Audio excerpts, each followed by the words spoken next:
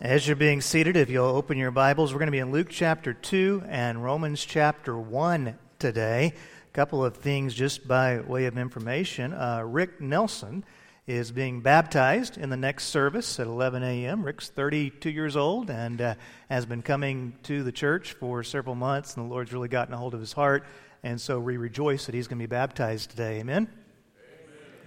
And also, you'll see some information there in your worship guide, if you did not get that, that Ashley Edwards will be with us next week, and she is our person for the Director of Kids Ministry position. So Ashley is 27 years old. You say, well, that's young, but I'm only 28, so it's not that young.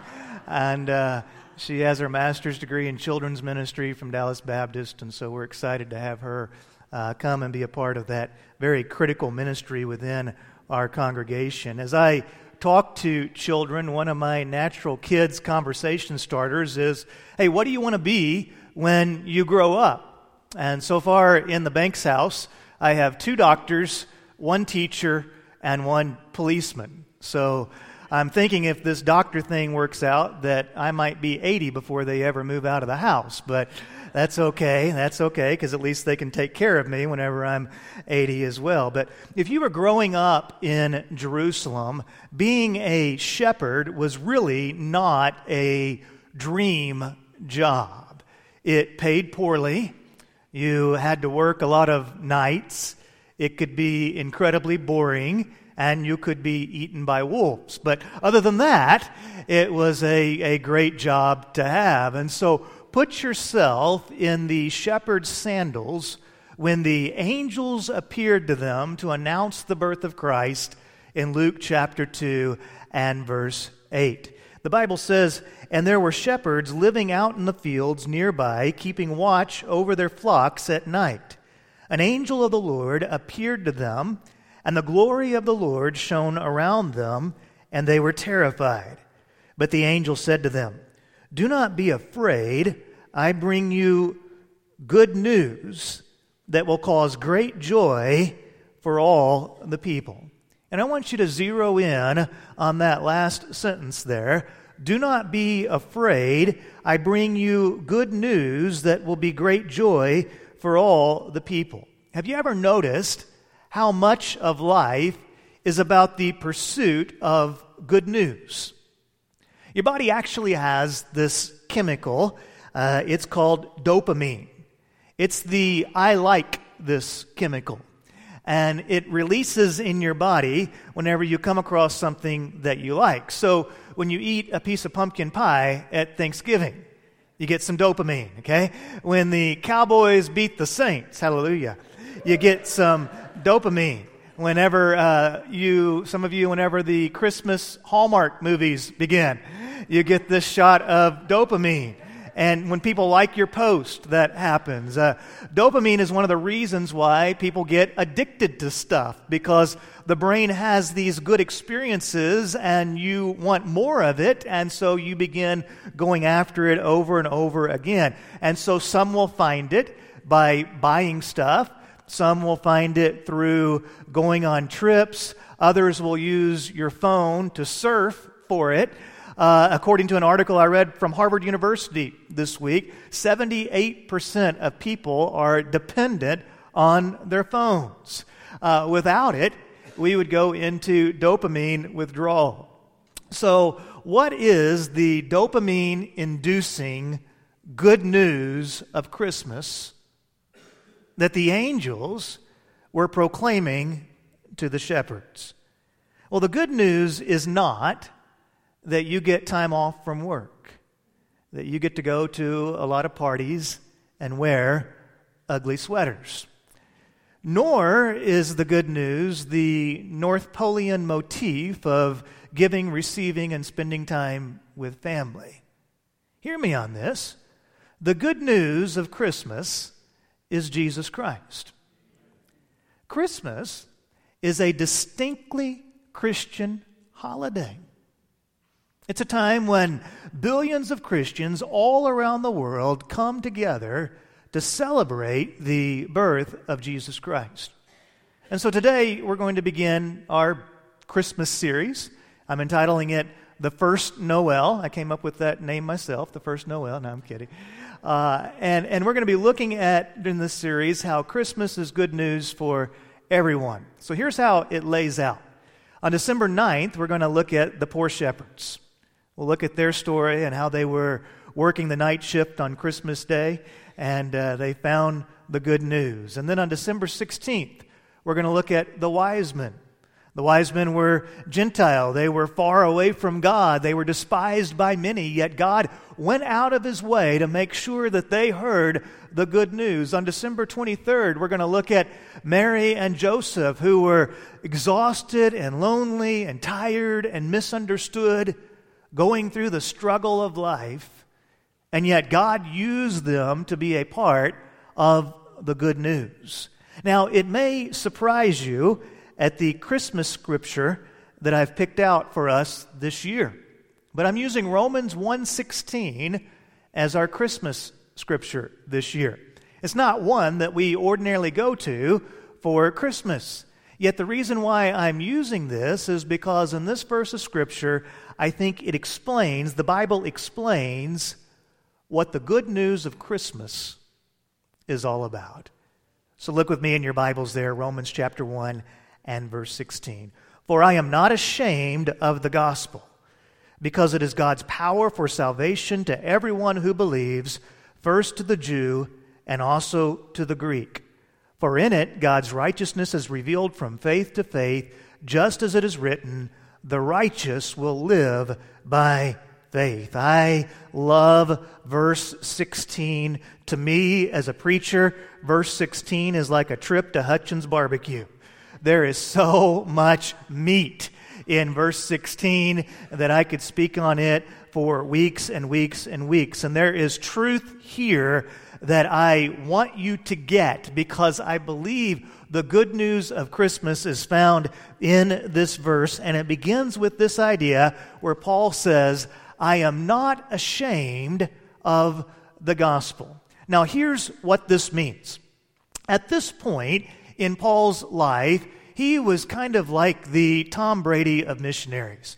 He had done it all. He had seen it all. He had accomplished everything that a young minister could ever dream of doing for the Lord. He had traveled throughout the known world, and his major mission was to start new churches. And so Paul could look back and he could see church after church after church that had begun through the ministry of the Lord that was working through him, and he probably had a sense of satisfaction. And one of the things that he had learned in his travels is that no matter where he went, whether it was in Jerusalem, whether it was in Ephesus or Corinth or Athens, or if it would be Rome, no matter where he went, Paul had learned this, that the gospel of Jesus Christ is good news for all people. He had learned that the gospel is cross-cultural, and that you don't have to be quiet about Christ, that the gospel can stand up to scrutiny, that it can answer questions, and that you do not have to worry that you will look foolish whenever you proclaim the gospel. You see, Christianity is a global faith. It crosses cultures. It reaches into those darkest villages within the world because it answers the ultimate questions of life. It is the true good news. It doesn't just try to help you to behave better. The gospel transforms you from the inside out, and because of that, it speaks to the deepest levels of the human soul. Paul had learned that you don't have to put on a show, you don't have to be something that you are not, that there is power in the good news of Jesus Christ. And so he writes these words, I am not ashamed. I will not go back. I will not hide from it. I am not ashamed of the gospel because it is God's power for salvation. So what is the gospel? Well, the gospel actually means good news. See what we did there? You had the angels proclaiming to the shepherds good news for all people. And then when we get here to Romans chapter 1, you have that we are not to be ashamed of the gospel. And the gospel literally means the good news. The gospel is the heart of Christianity. If you miss the gospel, you miss God. The gospel is all about Jesus. It's about who He is and what He did. Jesus is the heart of the gospel, and it transforms the heart of all who believe. And so the gospel begins with who Jesus is. What is it that we believe about Jesus? Well, we could talk on that for some time, but quickly we believe that Jesus is the Son of God. And at Christmas time, we talk about how the Son of God took on flesh and He tabernacled or dwelt among us. But Jesus was different than we are. He is the eternal Son of God, taking on flesh and living life without sin. All of us sin, but Jesus lived the sinless life. So all of us can be like Jesus and follow after Him, but none of us can truly be Jesus because He is something that we are not. And then the second part of the gospel is, what did Jesus do?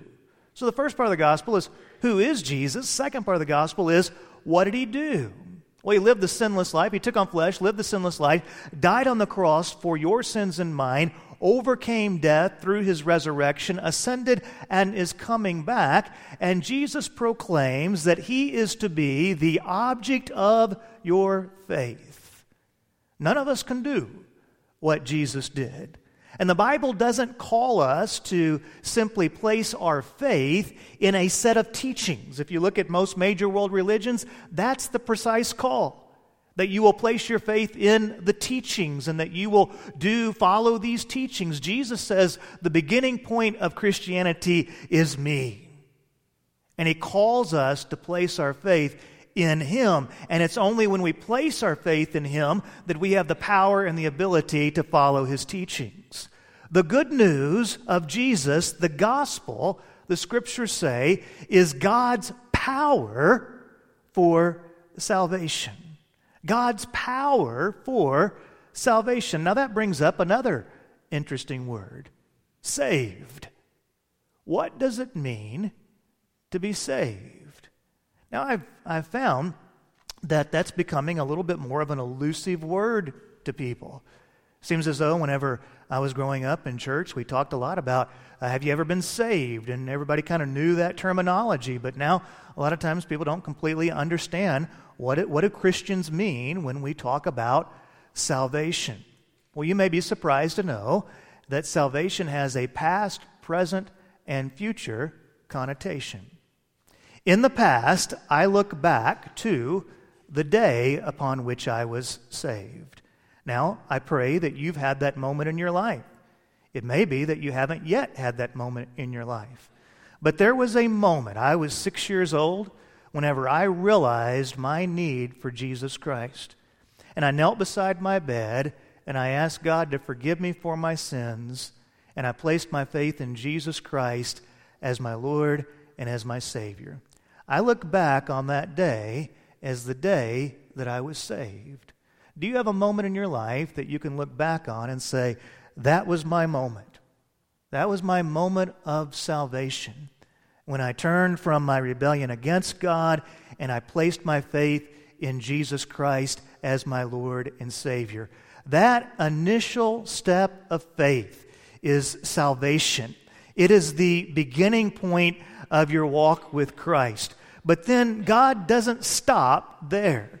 God continues to mature you and to grow you. Paul talked about us working out our salvation. What does that mean? That means that the salvation that God began in me as a 6-year-old boy, God is continuing to grow in me. He is maturing me. He is strengthening me. He is teaching me more about the Scriptures and helping me be a more godly person. And God is doing the same thing in your life as well as we continue to mature and grow in our walk with Christ. And then in the future, we look forward to the day of salvation. It is what we call the blessed hope of Christianity. That day when Christ comes again. It answers the question of theodicy. Why is there so much suffering in this world? Why is there so much injustice? Shouldn't God do something about it? The Christian story says, yes, indeed, God should and will do something about it. And we look forward to that day of salvation when God doesn't just free us from the eternal realities of our sin, but He frees us from the presence of sin within our world as well. Now, I have to ask you this question. Have you ever been saved? That's a key question for everyone to wrestle with. Well, we continue in our passage, and we ask this next question. How can I experience the power of salvation? Because the Scripture says, I'm not ashamed of the gospel because it's God's power for salvation to everyone who believes. That word translated power, there's actually the word from which we get dynamite. There's an explosive aspect to it, the power of God for salvation. And I want you to notice that the power for salvation is available to everyone. Whenever you read the book of Romans, I believe that this particular passage is the thesis of Romans. And sometimes whenever you read Romans, it can be a little bit confusing, and you're like, okay, well, what's Paul trying to say here? And if you just go back to Romans 1:16 and 17, it refocuses you and helps you get back on track as to what he's trying to say. And he makes this case in Romans, particularly in the first 3 chapters, that everybody has sinned. Now, many world religions begin with the thought that you can be God. If you're good enough and you do the right things, then eventually you can be God. Christianity, though, begins with the idea that we all fall short of God, that all of us sin, that all of us fall short of His holy standard, and we are in need of God to do something for us that we could never do on our own, and it's something that we do not deserve as well. And so here's the caffeinated truth. Just as all have sinned and fallen short of the glory of God, Jesus took on all sin so that He might bring you to God.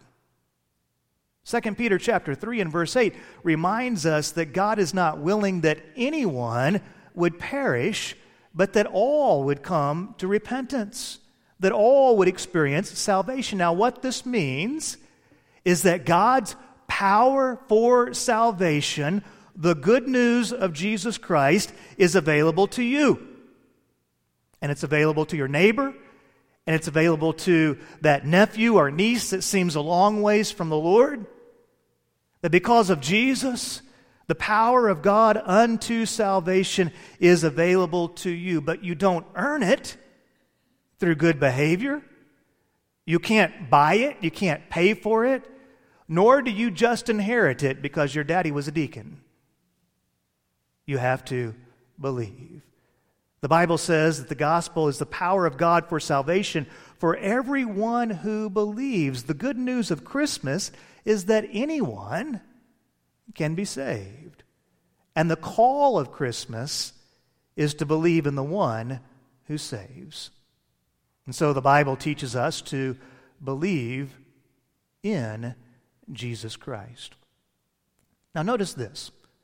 The Bible doesn't leave you guessing about how you can know God. The Bible doesn't say, hey, try really hard and hope it all works out.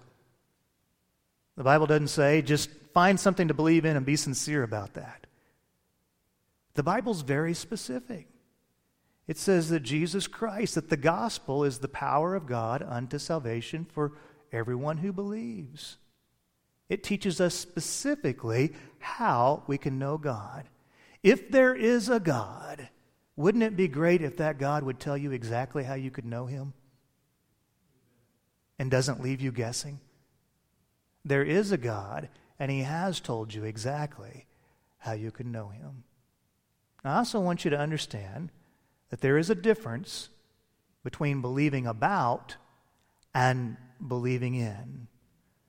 Believing about is kind of cold. It's information driven. We can believe facts about God. We can say, well, I believe that God exists. We could say, I believe that Jesus is God's Son. That's believing about God. And that is an initial step in your walk with God. Do you believe that God exists? Do you believe that Jesus is God's Son? Do you believe that what God says in His Word is true?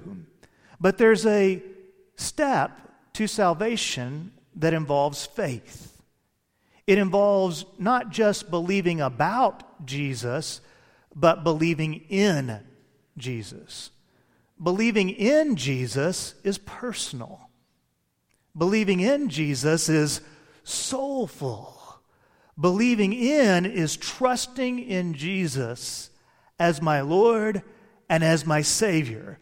I am placing my faith in Jesus Christ. I am not trying to be God. I am repenting of my efforts to be God, repenting of my sin, and placing my faith in Jesus Christ as my Lord and my Savior. I'm putting the totality of me in Him. I'm trusting in Christ.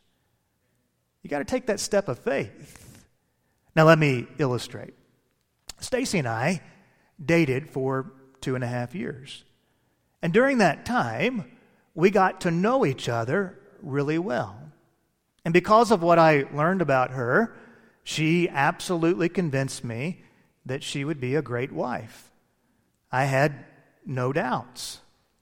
And I convinced her that against her better judgment, it was God's will for her to marry me.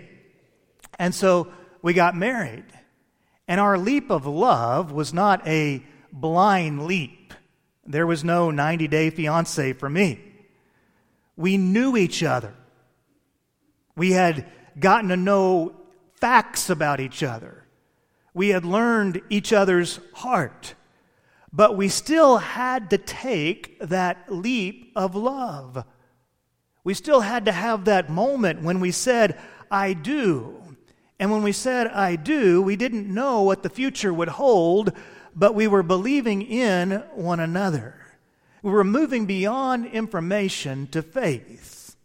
Well, that's just a human illustration. But it illustrates the fact that God calls us to believe things about Jesus, but then He calls us to that next step of believing in Jesus. You see, God wants you to do more than just celebrate the birth and believe facts about Christ. God wants Christmas to be more than just a time with family, some time off from work, and some laughs. God wants Christmas to be a true celebration of Jesus. And Jesus calls you to believe in Him. To believe in Him as Savior and Lord. This is what we call being saved. You say, Lash, if I had to be honest, I don't know that I've ever done that. I don't know that I've ever been saved. Well, this is what I want to invite you to do right now. I want to invite you to make this your moment. Your moment when you trust in Christ as your Savior and Lord. Would you be so kind as to bow your heads with me, please, as we come to a time of commitment? Our heads are bowed because I do want to ask this question again. Is this your moment when you place your faith in Christ? Over the years, I've talked to so many people, and what a joyful moment it is when you just surrender and you trust in Christ as Savior and Lord. Have you ever been saved? If this is your moment, I just invite you right where you are to call out to God. You say, Lash, I don't know what to say. Say something like this: Heavenly Father, I'm a sinner, and I ask forgiveness. And right now I am placing my faith in Jesus Christ. I'm trusting in Him as my Savior and my Lord. And I'm asking you to change my heart and to make this my moment of salvation. Just call out to God. Seize this moment. There's never been that time in your life when you've been saved. Make this your moment. I'm not going to embarrass you. I'm not going to call you out. But if this is your moment, I would like to know. And so what I'm going to ask you is, if this is your moment of salvation, would you just look up at me and let me make eye contact with you? Just look up at me and let me make eye contact with you. Lash, this was my moment today. This was my moment. Heavenly Father, I thank you for this church. And we do pray that during this season that we call Christmas, that you will grow us and stretch us and mature us. We pray that we will live out our salvation, and that rather than feeling tired and stressed out, that we will feel joyful and energized, because it's the happiest time of year when we celebrate the gospel. Good news for all people. It's in Jesus' name we pray and worship. Amen.